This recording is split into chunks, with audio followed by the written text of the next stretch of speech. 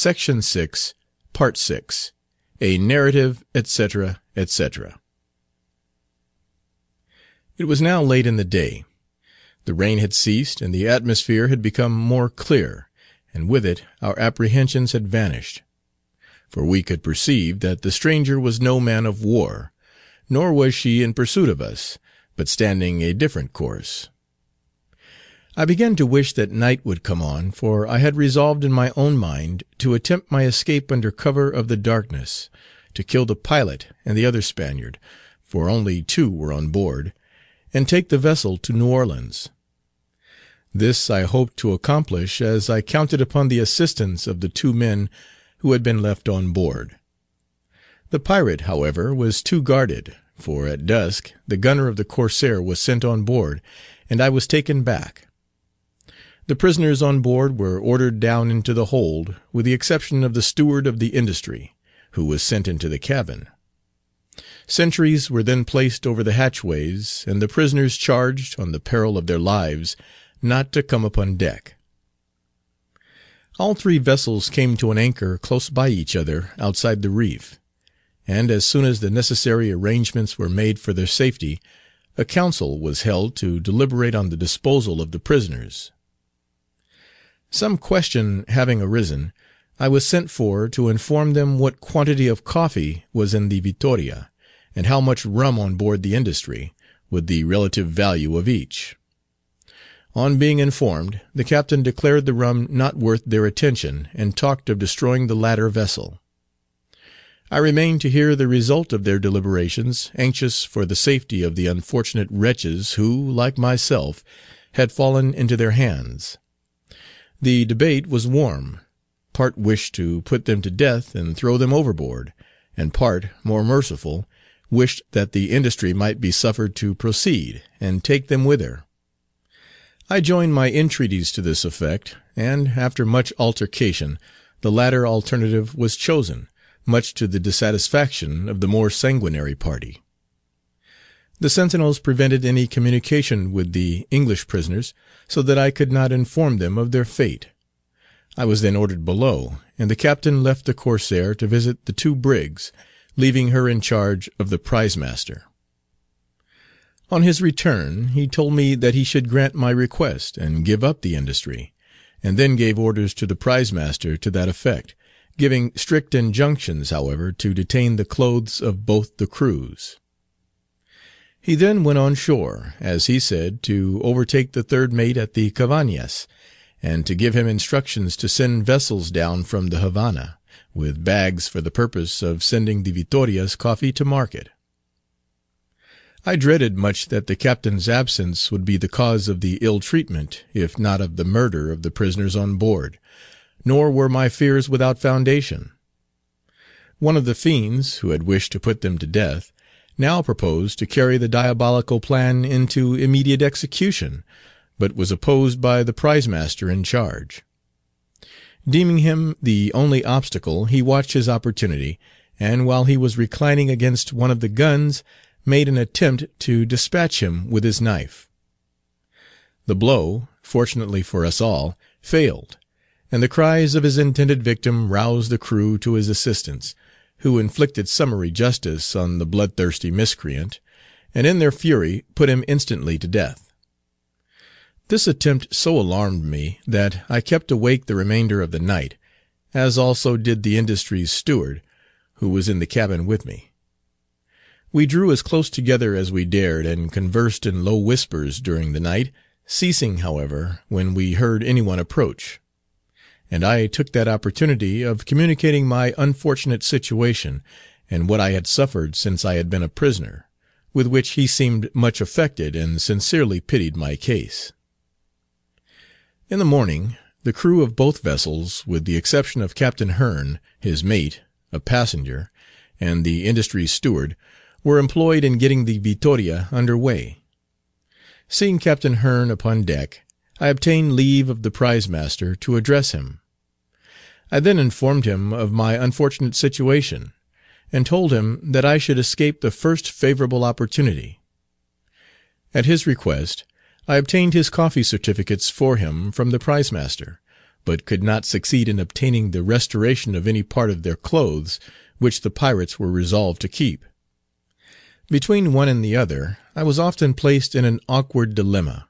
If I applied for the restoration of any part of the plunder, the pirates became exasperated, and I incurred the risk of ill treatment.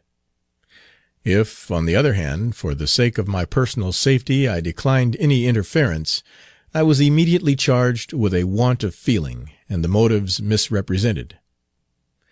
That such has been the case I have had good reason to know, and the prejudices which these misrepresentations excited were nearly fatal to me on a recent occasion. The Corsair and the Victoria were now under way, and the prisoners, except the Dutchman, having performed the task assigned to them, had been transferred on board the Industry. The prize master, therefore, desired me to hail Captain Cook, and to tell him that he was at liberty to pursue his voyage. Although it was in a great measure owing to my interference, and that too at the risk of my own life and personal safety, that the lives of himself and the rest had been spared, and his vessel given back to him, yet since my return to this country, when I was standing on peril of my life, this man did not show the common feelings of gratitude. I received even more kindness from the pirates themselves, brutes as they were, than from this man. Not content with misrepresentations and misstatements, wilful and premeditated, he has even had the audacity to invent most atrocious falsehoods in order to poison the minds of those whose duty it was to sit in judgment upon me. The Corsair and her prize stood along the reef towards Rio Omedia, but as the former was the fastest sailer, she soon shot ahead, and the other was left to come up after her. In the afternoon another English vessel hove in sight, but as she was too far in the offing to come up with her before dark, the pirates would not go in chase, but continued on their course to the harbour, where she arrived in the evening, and let go her anchor near their former prize. As the Victoria was not expected till the morning, in consequence of her heavy sailing, no anxiety was felt on her account during the night, but her non-appearance in the morning excited surprise as well as fear, and conjecture was busy deciding on her fate. A messenger, in the meantime, arrived from the magistrate for me, but the prize master replied that the captain had forbidden my going on shore. About 2 o'clock in the afternoon the Corsair's boat, containing the men that had been left in charge of the Victoria, was seen coming towards us, and it was then imagined that she had been recaptured, and that they had therefore abandoned her. On inquiry, however, it appeared that they had taken the vessel we had seen the day before for a ship of war, and, fearful of the consequences, had run the Victoria on the reef, and, having abandoned her, left the Dutchman on board to be retaken. This act of cowardice highly exasperated the pirates on board, who rated them severely, and would have returned in the Corsair to the spot, had not the captain been hourly expected. During the confusion excited by this event, the old magistrate arrived, and was received with due honours by the prize master. He descended into the cabin to have his wound dressed, and while I was so employed, informed me that he had taken measures to have the man punished who had circulated the scandalous report about his daughter and myself. After apologizing for his conduct on that occasion, he informed me that he should pay me a visit shortly, accompanied by Seraphina. He then returned on shore, taking with him presents of gin and cheeses. About midnight the pirates were thrown into an alarm by the arrival of a boat, which proved to be the Dutchman, who had been driven out of the Victoria by fishermen, who came to plunder her.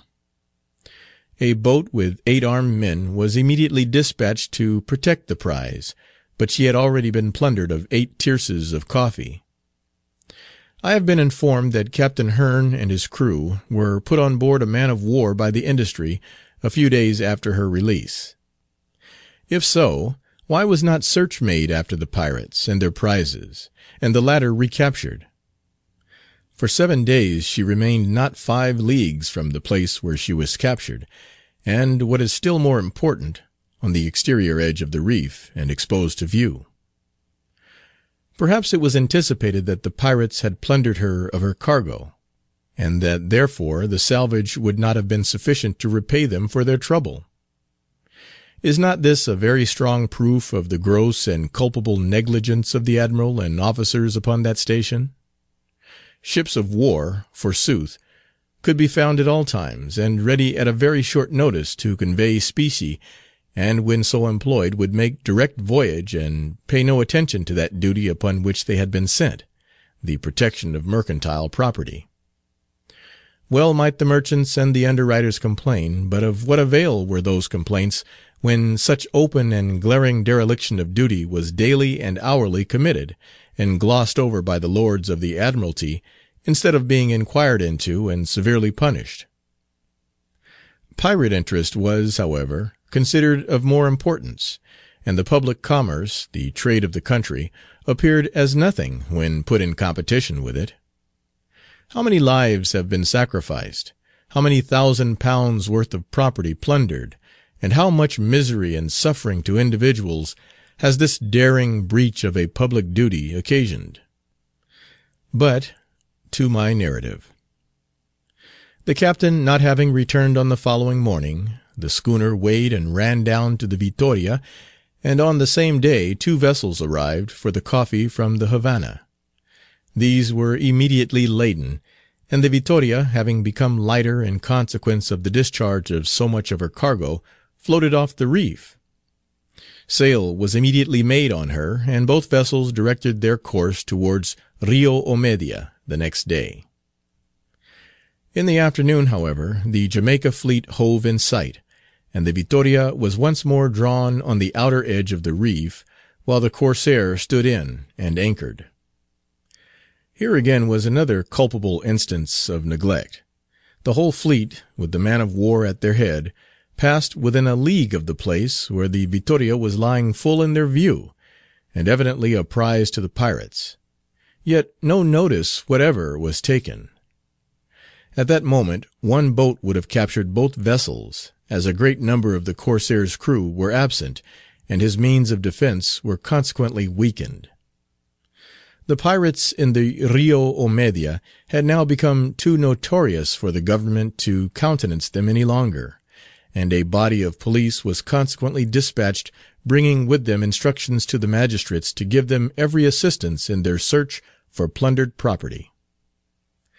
This information no sooner reached the old magistrate than he sent down to the Dutch vessel, took out the men on board, and dispatched them to the Corsair, and then set fire to her where she was. She soon burned to the water's edge, and then floating, was carried away by the current, so that not a vestige remained. The Victoria, in the meantime, had been got off the reef a second time, and having been brought into the harbour, was run upon a mud bank, while the Corsair gave notice to the inhabitants of her safe return by discharging her guns. A message soon after arrived from the captain at Caso Blanco, desiring that the Dutchman might be instantly set at liberty, and sent away on board a small vessel belonging to the pirates, and that a boat might be dispatched for him. This messenger informed us that a party of police, 30 in number, had been searching through the villages for plundered property. But as soon as the report of the Corsair's guns had reached their ears, they made a precipitate retreat. Such was the dependence that was to be placed on those cowardly wretches. The Dutch prisoners were released, and sent away the following day, but what became of them I never heard.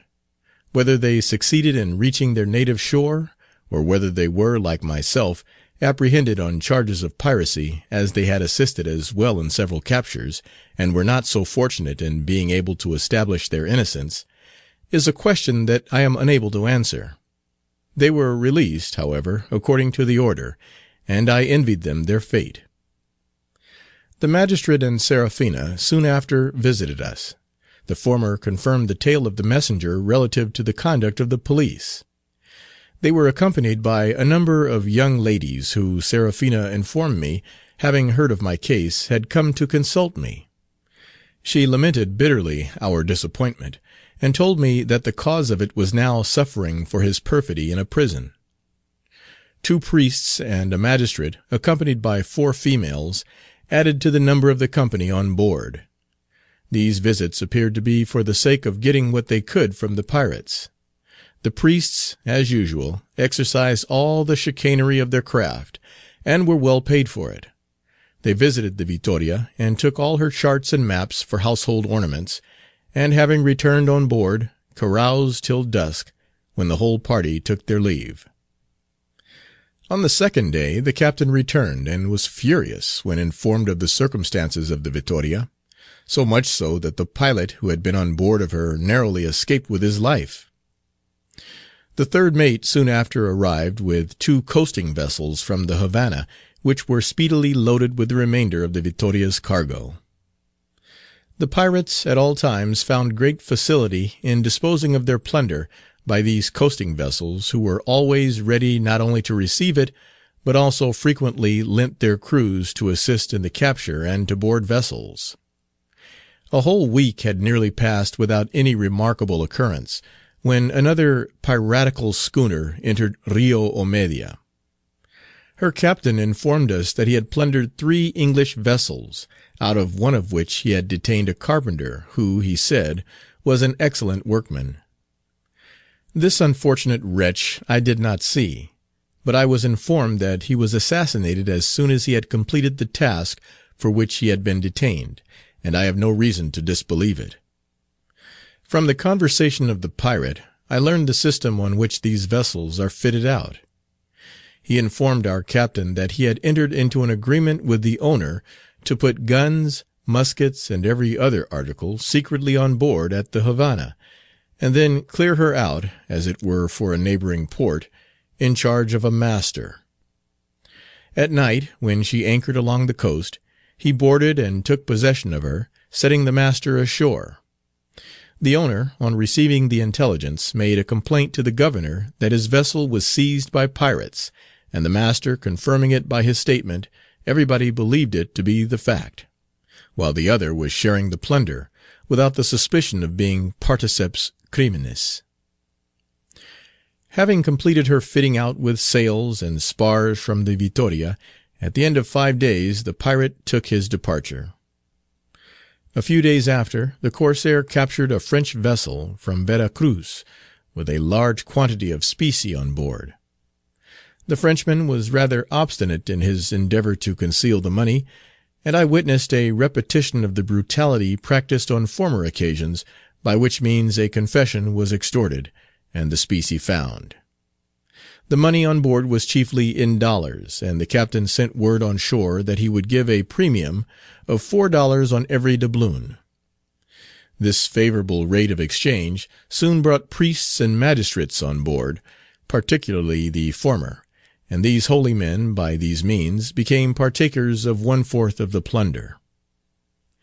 I became at this time very ill with an attack of fever, and my wounds broke out afresh.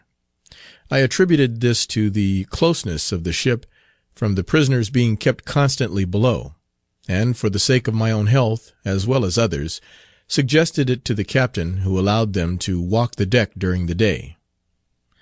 When I had recovered a little, an American brig fell into their hands, but the captain having at once delivered up his money, and pointed out the most valuable part of his cargo, was very well treated by the pirate. His watch, however, had attracted the notice of the prize master, and, as he did not surrender that so readily, he was on the point of being assassinated; but, to save his life, he gave it up, although he wanted to recover it, when released subsequently, declaring, on that occasion, that he had only lent it under promise of having it restored when done with. The crew of the French vessel was transferred to the American on the following day, and she was piloted out of the reef and allowed to go on her voyage. An attack of intermittent fever shortly after confined me to my mattress. Under this fit of illness I laboured for 15 days, and was much reduced. During all this time I was left to shift for myself, but experienced much kindness and attention from Seraphina, who, when she heard of my illness, frequently visited me, and brought with her every little thing that she thought might conduce to my comfort. When I had partially recovered, I solicited permission to go on shore, but the request was brutally denied under the plea that I only wished to escape. Soon after this refusal, while I was on deck one very calm morning, a schooner was discovered in the offing. I was peremptorily ordered aloft to look at her, and had begun to ascend the rigging, but so weak and exhausted was I that I expected to fall every moment.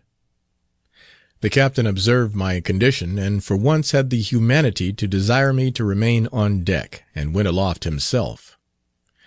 When he came down, a boat with armed men was dispatched to board, as it was a dead calm, and the Corsair would have made very little way herself had her anchor been weighed. The boat's crew took possession of her without any resistance, although the schooner was large and well manned. A breeze springing up soon after they were in possession, they brought their prize into the harbour, when the captain went on board of her. As soon as he returned, he informed me that the prize was an American, and that she had on board of her, as passengers, a Spanish officer and his wife. But the latter, he added, was extremely ill from sea sickness and the bad treatment of the captain, who had been brute enough to deny her many little comforts, and requested I would go on board and prescribe for her. He was much exasperated against the captain for this act, and was determined to murder him, and the finding no money on board tended not a little to confirm him in his resolution. In a short time, however, the officer and his wife were brought on board the Corsair, and I was saved the fatigue of visiting the prize. I confess I had no difficulty in prescribing for her, nourishment being all that she required, but she was evidently in a delicate state of health. Her husband appeared to be a great brute, and to care very little about her, as he began to drink and carouse with the pirates almost as soon as he came on board, paying no attention to his wife. I took the opportunity of my attending on her to inform her of the captain's threat, and prevailed upon her to join her entreaties with mine that the American's life might be spared. She did so when the pirate visited her, and at our joint solicitation he escaped that summary punishment which he had drawn down upon his head for his unfeeling conduct to this poor woman. It was customary with the pirate to make the crew of a prize, if possible, drunk, in order, in that unguarded moment, to obtain from them a knowledge of all that was on board. He had on this occasion been very liberal in his allowance of spirits to the crew of the schooner, who were prisoners on board, and were partly Irish. Intoxication soon led to quarrelling, and a fight then took place which afforded very great merriment to the pirates, who laughed very heartily at it. The officer and his wife had a mattress prepared for them next to mine in the cabin, where they slept that night. To the latter I was very assiduous in my attentions, and made up little messes of arrowroot and wine, and did all in my power to administer to her comfort. For these attentions she was remarkably grateful, but manifested a degree of warmth in her gratitude that I was fearful would lead to serious consequences. One night, after we had retired to our respective mattresses, I was surprised, when I awoke about midnight, to find the lady by my side, and her arm thrown round my neck, fast asleep. I awakened her gently, and respectfully informed her of her mistake. She made no reply, but returned to the side of her lawful spouse.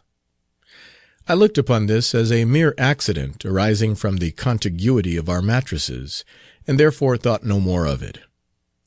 On the following night, however, I was again roused from my slumbers by her caresses, but on this occasion the consequences were nearly fatal to me. The husband awoke just at the same instant, and missing his wife and seeing her by my side, vociferated so loudly as to awaken both her and the captain, but I thought it most prudent for myself to counterfeit sleep. At her first awakening she gave a faint scream, but soon recovered her presence of mind, and succeeded in pacifying her enraged husband, whom she convinced that the mistake had occurred in her sleep, and that his honour remained uninjured, which he the more readily believed, from my being apparently asleep. The pirate, who at first had felt inclined to treat the matter seriously, now burst into a loud laugh, in which I could scarce refrain from joining. For several days the Corsair remained out at sea, having on board the American crew, and cruised backwards and forwards in hope of falling in with the Peacock of New York, which the captain of the prize had informed the pirate was to touch at the Havana, and was richly laden, having besides a large quantity of specie on board. Whether the other had invented the information with the hope of being more speedily liberated, or whether the Peacock had been fortunate enough to escape the pirate's vigilance, I do not know; but after an ineffectual cruise of some days, he returned into harbour and gave up the pursuit. In revenge he plundered the schooner he had captured, and having taken out everything of any value, he gave her up to the crew, and ordered them to go to New Orleans, but on the peril of their lives not to pursue their voyage to the Havana. The Spanish officer, when he heard the mandate, begged to be detained on board, and to be sent thither the first favourable opportunity. As the pirate did not apprehend any bad consequences from this indulgence, his request was granted, and the American sailed without him. Ever since the occurrences of that evening, the Spaniard kept a jealous eye upon his fair partner, and I was equally reserved and cautious in my communications with her. But her own imprudence had nearly rendered all my precautions abortive. I was below in the cabin, mixing some medicine for a sick man, when the lady slipped from her husband and came down. She had no sooner entered the cabin than she seated herself on my knee, and very familiarly putting her arm round my neck, gave me a kiss. The officer, who had followed her almost the instant she left him, entered at the moment, and with most furious gesticulation rushed upon deck, and called upon the captain to inflict summary punishment upon me. The lady, however, stood my friend on this occasion as on the former, and declared that her husband must have been mistaken, as no such thing had occurred. She then explained the cause of being seen on my knee, and said that she had slipped in consequence of the motion of the vessel, and I had caught her in my arms and had saved her from falling and seriously hurting herself. As there was a swell, and the vessel occasionally gave a lurch, the tale had the air of probability, and the captain declared that punishment was out of the case. The officer put on a constrained air of satisfaction, but I was convinced he would watch an opportunity of revenge, and was not at all sorry when, on the following day, he took his departure in a coasting schooner, his expenses being defrayed by the pirate. All this time the Victoria lay on the mudbank, exposed to the full view of every ship that passed, yet no attempts were made to recapture her. The pirate used often to say in joke that the naval officers on the station thought it better amusement to drink and enter into every species of debauchery at the Havana than to look after pirates, or attempt to attack them; and from what I myself experienced, I verily believe the assertion to be fact. Nothing of importance occurred for several days, and the Corsair remained quietly at anchor. One night, however, a letter was brought from the magistrate, intimating that the governor of the Havana had adopted hostile measures, and that 100 soldiers were expected over land, and that 5 gunboats were to come down inside the reef in 4 or 5 days, and therefore advised him to be on his guard. On the following morning the magistrate himself came on board, and added that he had received the most positive orders to render every assistance, by information or otherwise, to this armament. He then advised the captain to destroy the Victoria as soon as ever the forces approached, of which he would give him a signal. The pirate now became apprehensive for his own safety, and resolved to go to Cape Sant' Antonio for a while. This resolution he communicated to the magistrate, and obtained a promise from him to send a boat with communications of all that might occur in his absence. These preliminaries having been arranged, preparations were made for sailing, and the magistrate took his leave. On the following morning we proceeded outside the reef down to Cape Sant' Antonio, and came to an anchor off that place. The magistrate, who was apprehensive of consequences, destroyed the Victoria the day after the pirate sailed. The Corsair had lain at anchor for 10 days, but still no information reached her of the expected armament, and all began to look upon it as a false alarm. About 9 o'clock of the evening of the 11th day, however, the promised boat arrived to inform the pirate that he might expect the gunboats at Cape St. Antonio on the following day. After having performed his mission, the messenger immediately returned in order to pass the boats unobserved while it was dark, and every preparation was made on board to prevent surprise. The morning was fine, clear, and calm. There was not a ripple on the sea. Its surface was like a mirror, and not a breath of air was stirring. The gunboats were discovered at an early hour pulling towards the Corsair, who did not seem disposed to wait their arrival. The anchor was quickly weighed, and with her sweeps she was taken without the reef. The boats were about 3 miles from her, and, with a glass, all the movements could be distinctly observed.